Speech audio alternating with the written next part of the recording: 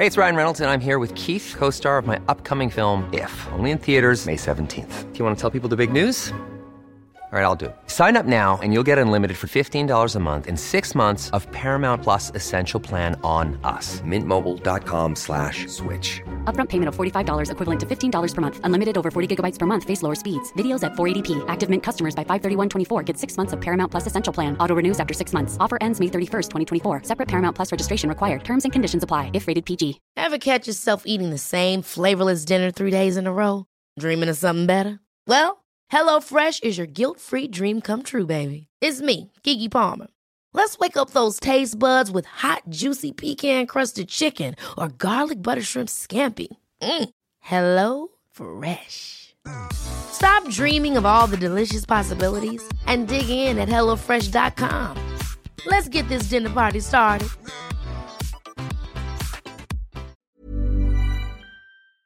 You're listening to a Snipper Nixon production. Welcome to Are You Feeling Funny, where top comedians discuss health and well-being with Harley Street specialist and our host, Dr. Brian Kaplan. Today's guest is Milton Jones, so let's join them in the heart of Harley Street. Welcome to Are You Feeling Funny, Milton Jones. Thank you very much, nice to be here. Great. So how this works is I'm an old-fashioned holistic doctor. So I like to look at things in terms of body, mind, and spirit. So I'm going to invite you to talk about any experiences that you've had as a patient or in any connection with doctors at a physical level and then psychological, and then we'll talk about spiritual matters. Okay. So first of all, physical. Did you have any experiences that we can talk about where something funny happened, perhaps in the physical world? This can be A&E, it can be accidents, It can be illness, anything. Well, I've been very lucky in my life. I haven't had much wrong with me at all. I've never spent a night in hospital, never had a bone broken. Good. The worst thing that happened to me was I had measles when I was 6 and it developed into encephalitis. Yes. And which is quite serious. It's swelling of the brain, I think, isn't it? And it was touch and go for a while. So that's as near as I've got. Other than that, the second one down is verrucas, really. Well, let's stay with the measles first of all. Yes, that is extremely serious, and that is why there is this national campaign to have people vaccinated against measles, because there is a percentage, and although it might be 1 in 10,000 or something like that of people who have measles that go on to some form of complication, it is serious. And then the next step, where it would get more serious than that, is terrible. Yes. So that's quite a serious situation you were in there. Yes, and I can still smell the smell as well. Often diseases or serious things come with a smell, and you can sort of go back to it. And occasionally I catch a whiff in a school dining room or something of a similar smell. I go, I'm back, 6 years old. And also whenever I see an Action Man, it was over Christmas, and I got an Action Man that Christmas, I suddenly feel ill, strangely. And do you think it's the smell of the illness or the smell of the doctors or the hospital? Or No, I wasn't even in hospital. They kept me at home. It got quite serious at home quite quickly. And I was in bed, and it was just the smell that was up my nose for 3 weeks. That's really interesting, because they have trained dogs to be able to diagnose prostate cancer. They can actually smell sometimes that if the person has the cancer, the prostate cancer or not. Yes, and in fact, my wife's uncle is involved with all that. He's a doctor, and he runs a charity, and I did a gig for them. And I was talking to one of the people who run it, and I said, isn't it a bit awkward, if you've trained these dogs and they turn around and start sniffing you and tell you that you've got cancer? And she said, yeah, that's what happened to me. It happened? It happened, yes. The dog turned around on her and started sniffing strangely, and she had to go to hospital. And the dog pre-diagnosed all the specialists and everything? Yeah? Yes, well, I mean, you don't want a dog with a vengeful streak, otherwise it could go around. Yeah. But it's amazing what they can smell, and what else could they do? Well, I go to a psychotherapy supervision group, because I do a type of therapy called provocative therapy. And if you do therapy, you need to have supervision, people that supervise you, and you can do it in a group. And the main facilitator of my group has a dog in the room, and he reckons that the dog sometimes barks at crucial moments when stories are being told. I think he notices when they're crucial, and he doesn't notice when they're non-crucial. Yes, I've had hecklers like that for sure. So I made some line about diagnosis and dognosis. Oh, very good. Yes, absolutely. Trying to think what else. Yeah, so luckily I haven't had much else wrong with. My father is actually a medical physicist. Medical physicist, yes. So He radiotherapy and stuff like all that. that. Yes. He was head of physics at Royal Marsden in Fulham Road. And eventually, before he died, he got bowel cancer. And he was actually in the ward he designed. And there was strange sort of irony, coincidence sort of feeling. But my earliest recollection of hospital and illness and stuff is of being taken around the Marsden and seeing a lot of very ill people. Yes. And it actually freaked me out because I was only little, and again the smell of the disinfectant and that kind of thing. And there were always lots of X-rays at home, and there wasn't much chance of me smoking, I tell you. Yeah. So I've been, I come from a medical-ish background, even though I have no aspiration. You never had a thought of going into No, it was totally impractical in terms of my exam results. And no, I'd never had an interest in that. And I'm very clumsy by nature, so that wouldn't be a good start. And did anyone else go into, and your brother or sister? Or no, I only have one brother, and he's a travel marketing consultant, so no, big failure all round on that front. Okay, so let's get on to the Verrucas you were going to talk I had hundreds about. of them. Yes. And they don't just go on feet. Yes. They'll go anywhere. And I don't think anyone's really understood them. I know they've got bazooka verruca things now, but I had to get them cut out with a syringe. Yes. I do know something about them. You see, it's almost as if medicine doesn't want to spend too much time on something that is harmless. You see, it's harmless, but it's not harmless from a psychological effect if you've got it, or it can hurt your feet if it's underneath your feet. Yeah. And you don't see little old ladies collecting on behalf of verruca sufferers in the street. It's not really a thing, is no it? Verruca charities. No, not yet. So what did you have them cauterized out, or sort Yes, of, we tried was it formaldehyde? I think it was one of the things. They used a chemical, not a scalpel as such. Chemical, and then that didn't work. So then they went on to. And then I was hobbling around. I didn't go. It's like when I had the measles, I thought I was really good at maths beforehand, and afterwards I wasn't, after having the brain swelling. And then with verrucas, I was really good at swimming beforehand. I missed 2 years and I wasn't good at swimming after that. When you might have, that's punishment because you might have picked up the verrucas in the swimming changing room. Yeah. But verrucas are really interesting, the different ways you can treat them. And because there's a whole lot of home remedies and orthodox remedies. Salicylic acid, which is the stuff that aspirin's made of, in an intense salicylic acid. Even one of the home remedies I read up said take the aspirin and make it yourself and make a paste and put it on. So that's one of the treatments, and filing it away. Apple cider vinegar's been used. There are other chemicals. They can use cold. They can use cryotherapy and sort of freeze them out. All that's been used, and so there's a whole study of these things of how they do, but not intensive. It's as if it's a benign condition, and they say they'll all go in 2 years. Right. If you're prepared to wait 2 years, then most of them go. So they are strange immunological Is there fungus? Is it fungus? It could be a virus of a type, and it grows and it lives there. But here's the one that I only found out quite recently: the duct tape treatment. Really? So you put a bit of duct tape on it, and apparently that suffocates it from getting air from the atmosphere, and it can treat the verruca. How long do you have to leave it on for? Can be a few weeks. So, so you have to walk around there. Maybe they should make skin-coloured duct tape. Yes. I've still got scars on my feet though. Where they cut it out, it can leave a hole in your feet and then it's got. But if you leave it there, you can feel yourself walking on it. Yes, it's not such a nice experience. No. So apart from that, I think my skin has always been my Achilles heel, if that's not mixing metaphors, in terms of like spots or sort of rashes or verrucas, or my skin always gives asylum to anyone, any skin disease. So. For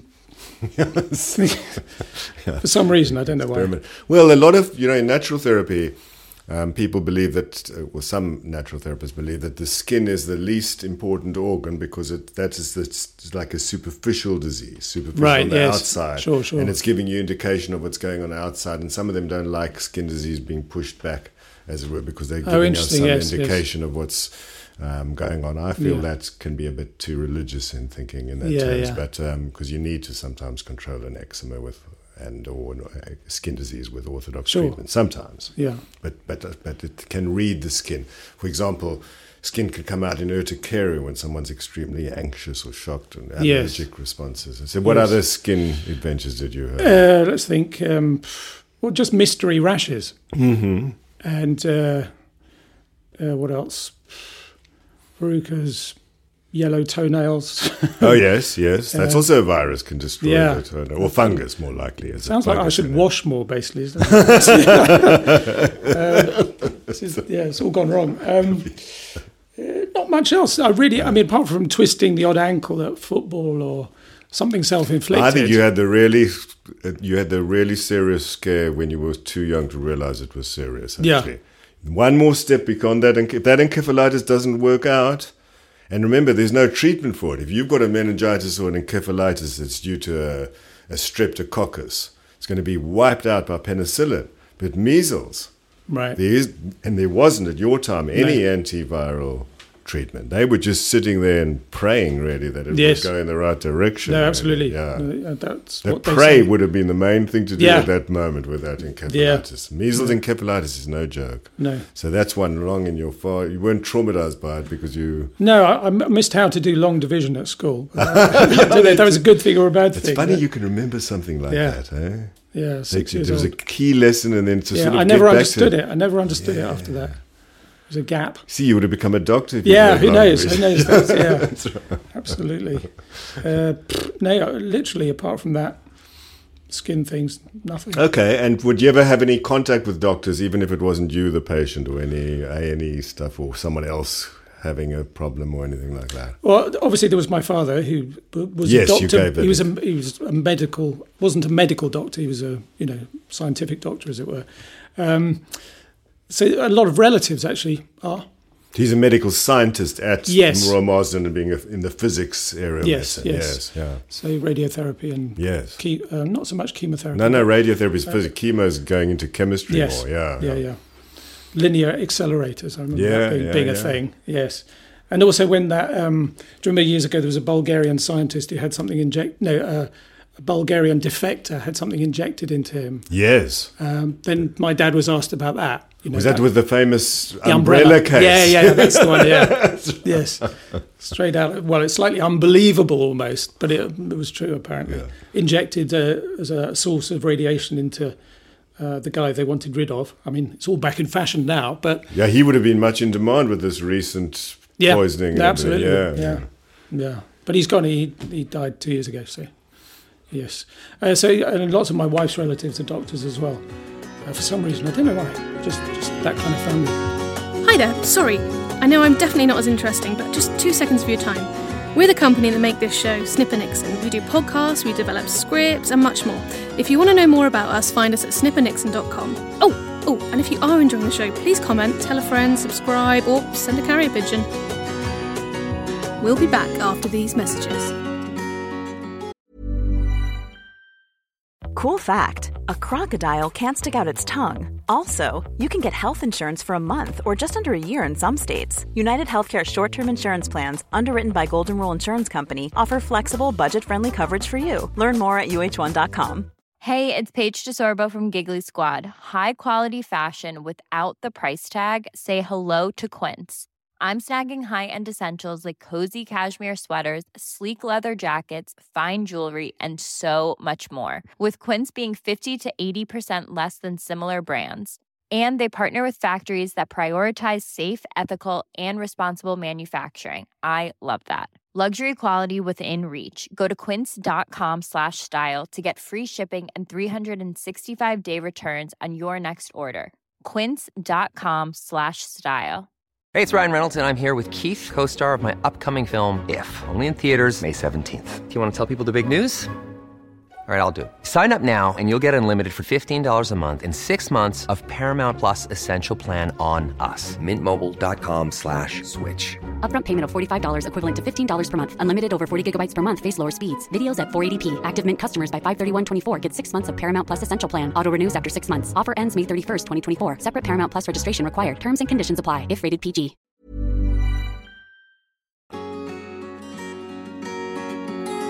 Now, straight back to Harley Street with Dr. Brian Kaplan and Milton Jones. Okay, let's talk about psychological medicine. So we're going from body to mind now. Have you had any contact with any form of therapy, analysis, coaching, motivational, NLP, anything of these? I've had a bit of therapy. I've done lots of jokes about therapy. Yes, that's not the same thing. No, we don't mind hearing those. No, okay. It usually ended up with, well, how do you feel about it? That usually is the rough, roughly the punchline. But I've had a bit of therapy, and necessarily it's often about holding up a mirror, isn't it? Mm-hmm. So that you can see yourself from the questions and from not people's reaction, but the kind of hear yourself speak out loud certain things, and then the person show it back to you. Yes, hear yourself articulate what is going on in your inner world rather than just the outside. And what was good for me during the therapy thing was that because I was seeing this person every Friday, as it were, every Thursday night, I go, I've got nothing to talk about. I've got nothing to. I'll mention this, and the hour would go so quickly because it was like a deadline for my homework, and I had to bring all this stuff up, and then I think, oh, this is self-indulgent nonsense, and then actually feeling a lot lighter as I walked out. You lost the self-consciousness about it and just relaxed into the process. Yes, pretty much. And I think because also my background is quite middle-class English, stiff upper lip, it sort of feels like an unnecessary indulgence. And to actually, because when I went in, I said I felt like someone carrying a rucksack. And if I didn't take it off, I was going to fall over. But as gradually I unpacked the rucksack... It's like, or the monkey on your shoulder that you're carrying around with you. Or a monkey in a rucksack. It's a gorilla in a rucksack. So, so that's been positive. A lot of therapy happens in everyday life where people are talking to... the conversations that happen in psychotherapy are not the only psychotherapeutic conversations that happen. Yeah. And my view was, in every other psychotherapeutic type of conversation, laughter and jokes would come into it. If we could take a helicopter and listen to people having these conversations, be invisible and listen to in on pubs and tea rooms, we would hear people making each other laugh or laughing together in these therapeutic conversations. True. And I'm trying to think, yes, the traditional view of a psychiatrist or someone doing therapy is humourlessness, isn't it? It is straight face, and any jokes that you do won't be understood or won't... I mean, but the thing about comedy, though, you must find that people either really like it or really you don't hit it off with them. Because some audience, in comedy terms, if you're talking about a big audience, I always look out and some people are really into it. And there's still someone with their arms folded just staring at me. And I think that's one of the things about experience is you learn to look at the people laughing rather than the people who are not laughing because, well, especially if you were at the Cardiff Retail Awards 2 years ago. Just before I went on, they said, they don't speak English, yeah? Great. No, but that being a comedian is, I think, big part of it is learning to live with the fact that people won't like what you do. And some people will, otherwise you won't get work. But knowing at some point in the next year I'll suffer some kind of death. And learning to live with that. It's a strange thing. It works in lectures as well. I gave a lecture on holistic medicine to a company where the people retired, and they loved it year after year. And I must have given it 100 times. At once, I went in there and I knew from the first second I wasn't going to get through to this crowd. From their body language, some arms, and I just felt there was a group feeling that wasn't going to be kind to anyone who stood up in front of them on that day. Yeah. Yes, it's a weird thing. And even having done a tour show over 100 times, I can almost tell from the conversation bubbling before the show if it's going to be hard or easy. Because there's something in the atmosphere. People are laughing out loud already, or it's just very subdued. This was without even looking at them. Do you think you're quite porous in what you pick up from atmospheres? Was you describing the smell and this feeling, this visceral kind of aesthetic feeling? Do you pick up a lot of stuff around you? I think so, and I've got better at doing it over the years because obviously you do your 10,000 hours or whatever it is, and and you measure in all the factors, and it's almost like having been hit with a big stick so many times, you begin to anticipate the trajectory, and that is the audience and their reaction. and therefore you have various strategies to deal with it. If they're very passive, you go in hard. If they're got lots of energy, then you don't have to do much. I mean, these are generalizations. That's really interesting.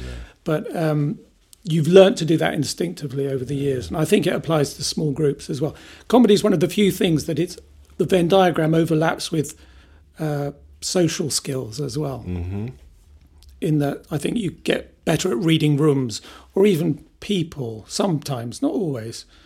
The danger is, though, that it becomes all about you. Mm-hmm. I think. I mean, and you and your feelings and reactions to the outside world. Yes, and I mean, we're all in danger of it. But we've all met the big star who's become detached from reality to some degree because they have an entourage around them just saying yes, and that becomes.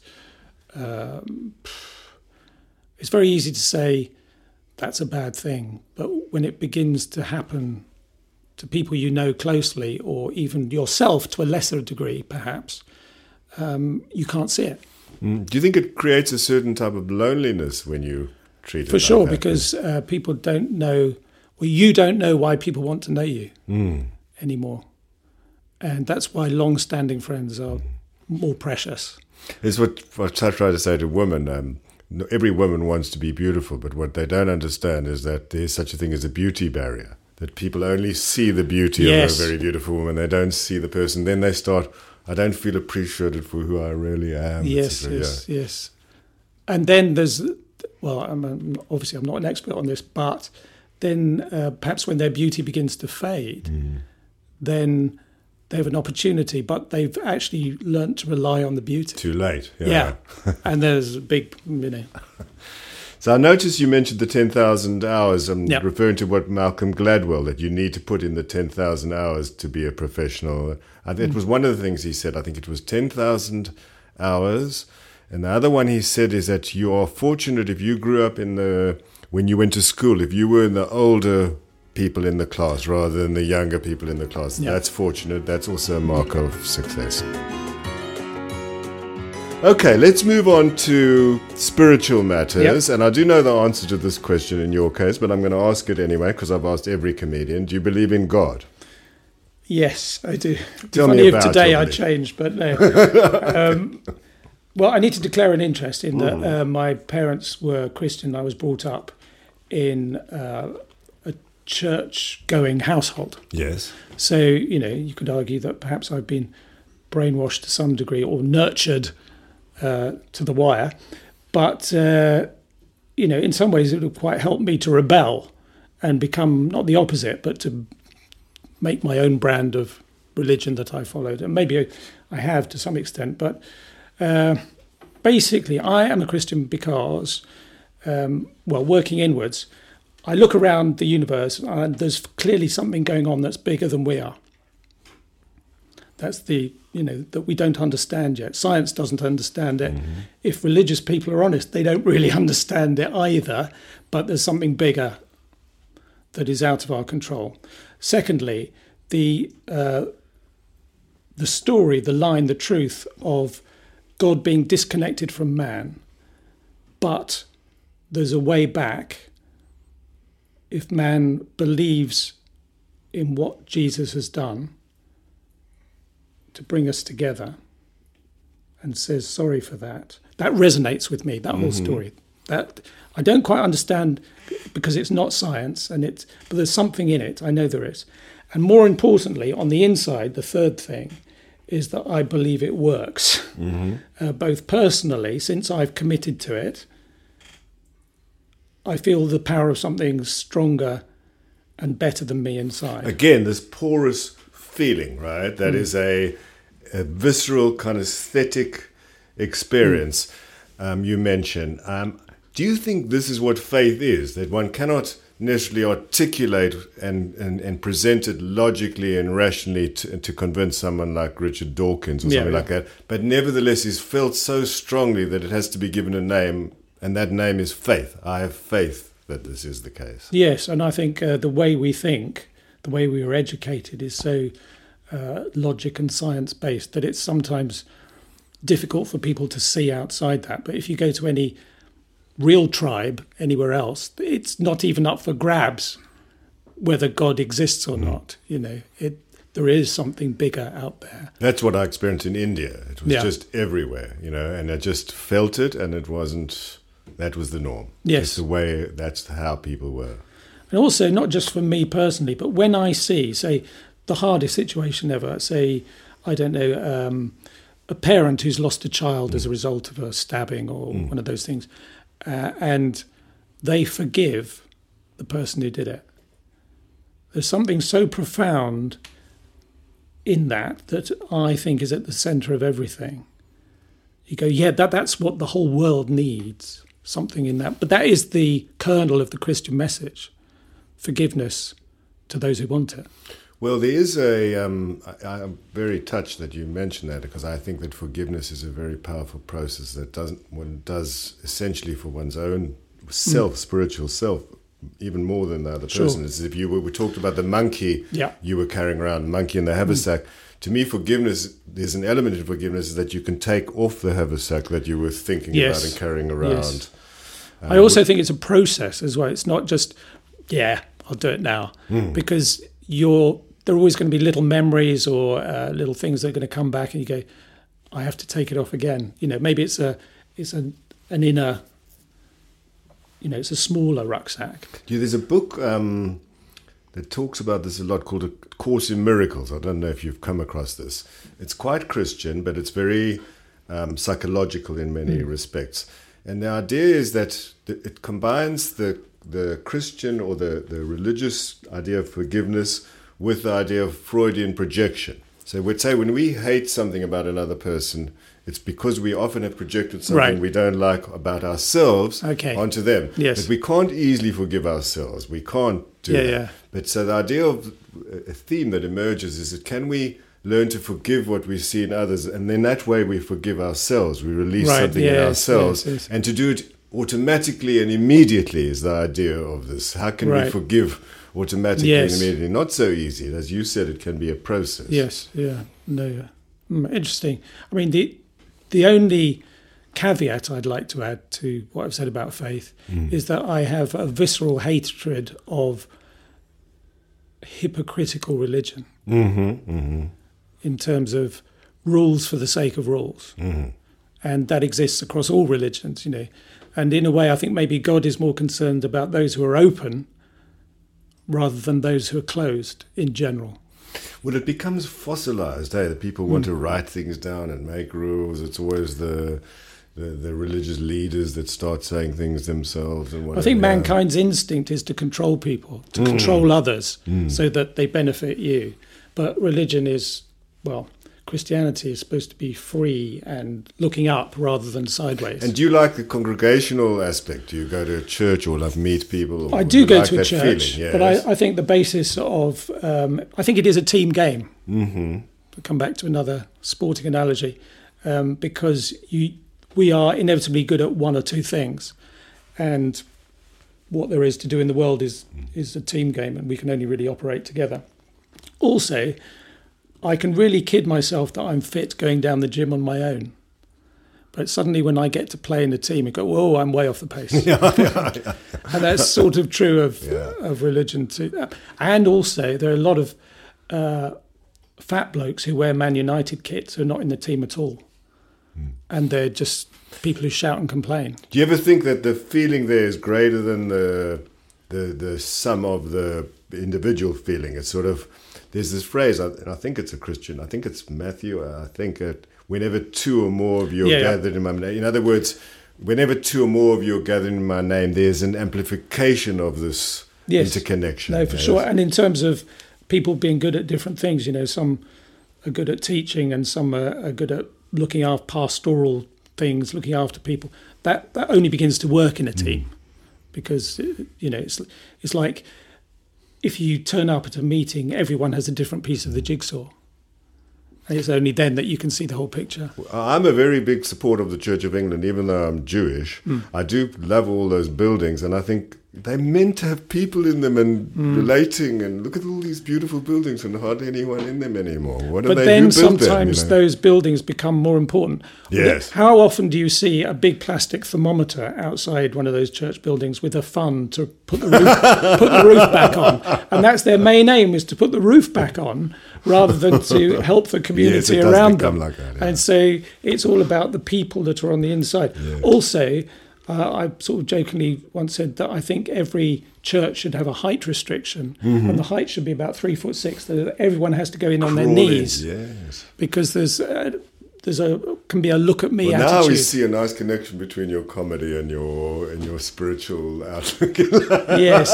Everyone crawls Well, in. quite often I'm asked to not speak, but do a bit of comedy in a church situation. yes. But I say, no, you come and see me in a normal theatre, because that's not my job. Don't have a mandate to talk religion. Oh, that's interesting. I mean, do you think there's a place for comedy amongst the people that talk even though it may not be you, do you think there's a place for comedy in the preaching or at the pulpit? Yes, pulpit comedy.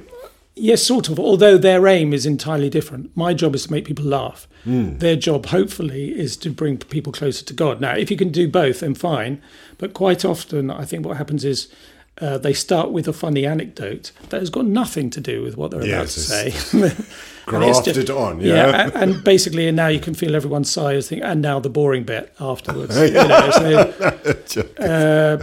But I think it's good if you can combine the two. In Judaism, that people do want the rabbi to be more like Jackie Mason, if possible. Yes, If you can make us laugh, it might be worth going. Mainly because that's the only thing they understand. Because that's given in English, and the rest's in Hebrew. Most of them can't understand anything else. Yes. Well, there was an interesting series of Frank Skinner talked to then I think it was Rowan Williams, the Archbishop of Canterbury, and they had a dialogue of things. But one of the things that came out of it is, why don't priests or vicars or whatever have 20 minutes like comedians and all go around different churches doing, like a comedy circuit, but a church circuit. Yeah, should be. And they could get really good at that 20 minutes like comedians do, instead of having to produce this every week. Why should it be any good?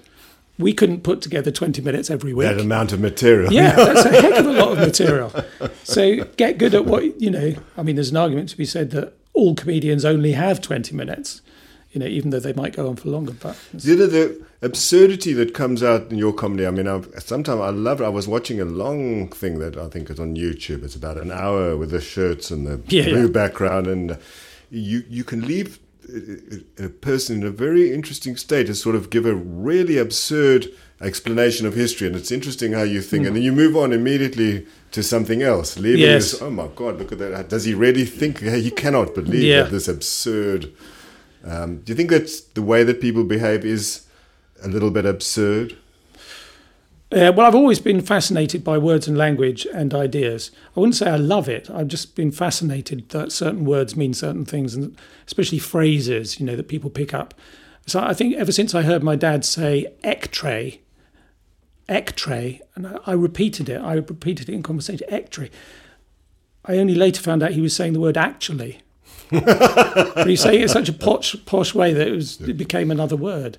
And from moments like that in my past, that I become very interested in language and how it works. I mean, the reason I move on to other things so quickly is possibly the idea doesn't, merit much thinking about. But it's funny. I think, for a moment, you believe that Milton Jones actually believes that. Yes. I found because of the rhythm.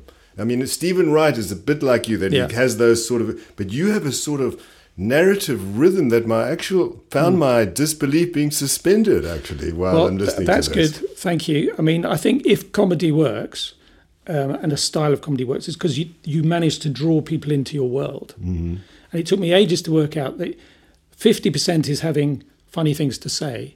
The other 51% is creating an atmosphere where people will laugh. And that's much harder. Anyone can repeat some funny words, but the guys who can create a world you want to be part of, they're the ones with the gift, really. The selling of the comedy. Tommy Cooper coming on and looking crazed or whatever it is, or Harry Hill, or, and I also have a theory that the better a comedian you are, the more you divide people. Mm-hmm. In that, if you think of all the big names, there are a load of people who really like them, and there are a load of people who really don't like them. Michael McIntyre is a good example. Very good example. And if everyone doesn't like you, then you're no good. But the better you are, the more you will divide people, I think. Yes, very and interesting. if everyone thinks you're okay, you're probably not very good. When did you first realize that you had this sort of that you could look at words in this other way? I think I've always done it. Yeah? I've always done it, yes. Just the sounds and the...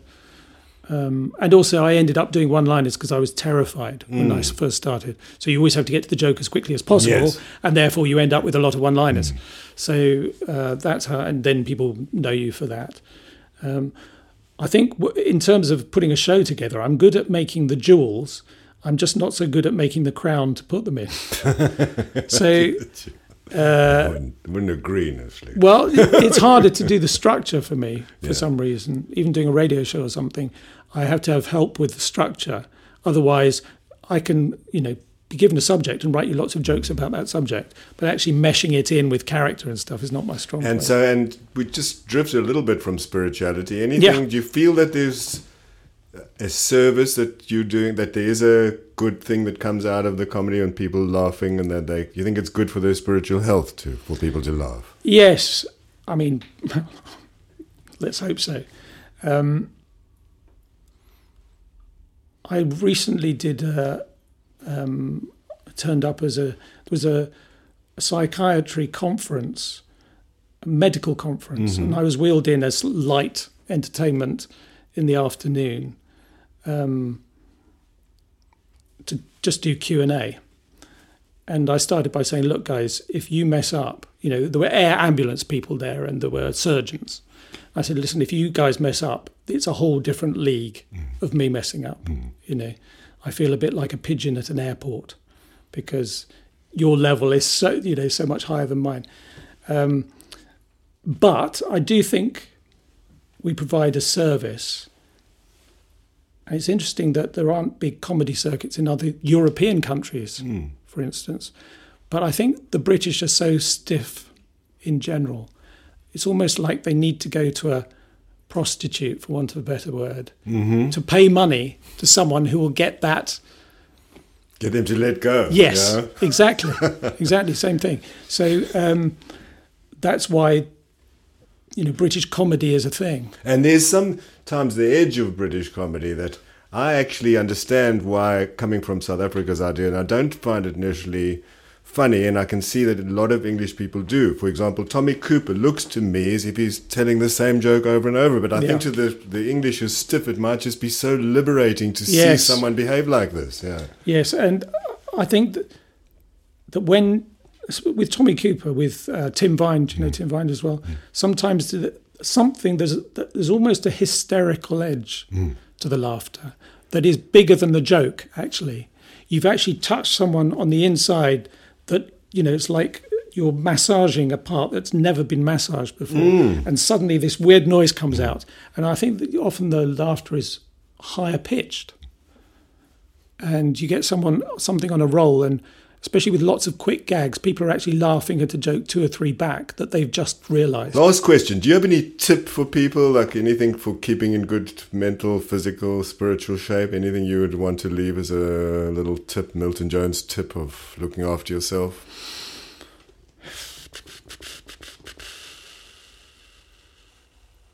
See, this is the producer who gave me this question. Yes, Something you could I think...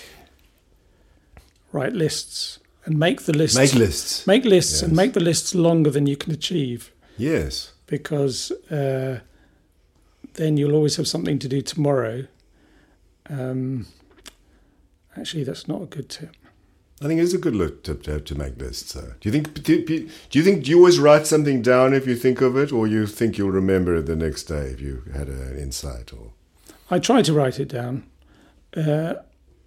And because I'm better at remembering things than I used to be, if I do a tour show, it's 200 to 250 jokes, and I have to remember them in the right order. Wow.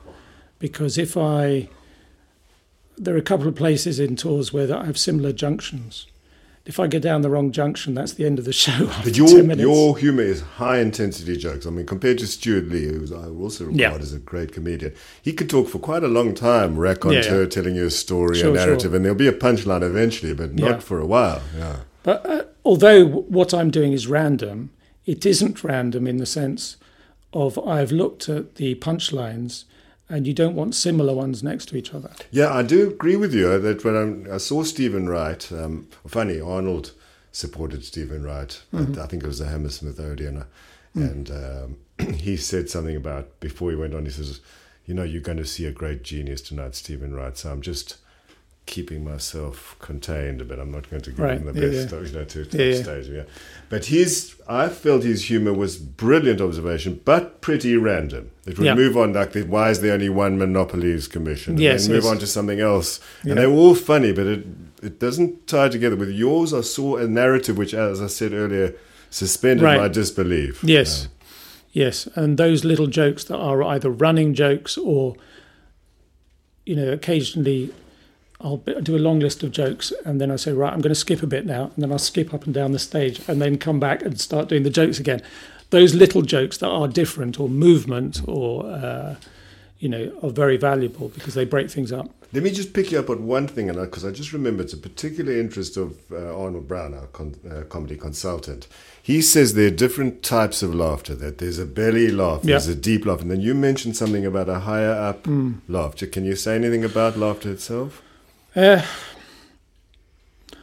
People assume that all laughter is good sometimes, but I've seen many people laugh in a cruel, nasty, bullying way. Yes. And if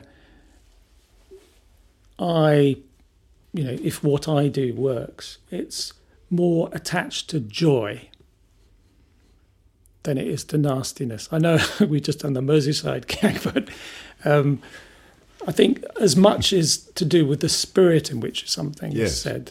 That's why censorship is such a tricky issue, because I've heard a lot of people say nasty things, but they've done it with a twinkle in their eye, and from being there that they don't really mean that. They're just being slightly provocative. However, I've also heard people say things that aren't very quotable, but they've said it in such a nasty way, I don't want to be in the same room as them. I couldn't agree with you more. This is profoundly my view about comedy and the work I do, provocative therapy. Context is absolutely everything. And the golden rule of provocative therapy, made by the founder of provocative therapy, who was a very funny guy, and he suddenly realized if he incorporated his wisecracking into the therapy, he was getting incredible results in reverse psychology. But he made a golden rule. And the golden rule incorporates something that you've just said. Only make, and use two words in the golden rule. In the last sentence you said, amazingly. The golden rule is only provoke someone if you do it with affection in the heart and a twinkle in the eye. Then you can say anything you like. A person will take anything. I've sat with people and done this, and they've taken everything, and someone 10 feet away have said, if you had said that to me, I would have been very upset. And I said, but I didn't say it to you. I said it to that person, you see. And that's... Context is everything. I don't believe there's any word in any language that in the right context can't be used in comedy or anything else. Absolutely. I agree. Anyway, it's been an absolute pleasure to talk to you. Likewise. Very moving. Thank you very much. Are You Feeling Funny is a Snipper Nixon production. The comedy consultant is the legendary Arnold Brown. The series producers are Luke and Alan Nixon, with music from George Montague, audio recorded by Alex Hollingsworth, and the series editor was Luke Nixon. But more importantly, the back-breaking vocal work you are hearing now is done by me, Olivia Nixon. You can find loads more stuff from us to listen to and read at snippernixon.com.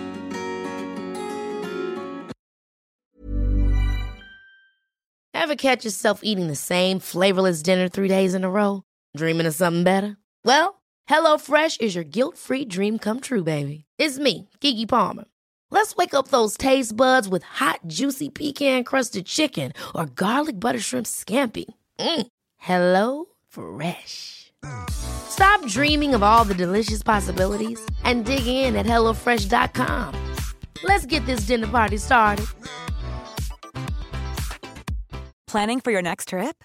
Elevate your travel style with Quince. Quince has all the jet-setting essentials you'll want for your next getaway, like European linen, premium luggage options, buttery soft Italian leather bags, and so much more. And is all priced at 50 to 80% less than similar brands. Plus, Quince only works with factories that use safe and ethical manufacturing practices. Pack your bags with high-quality essentials you'll be wearing for vacations to come with Quince. Go to quince.com/pack for free shipping and 365-day returns.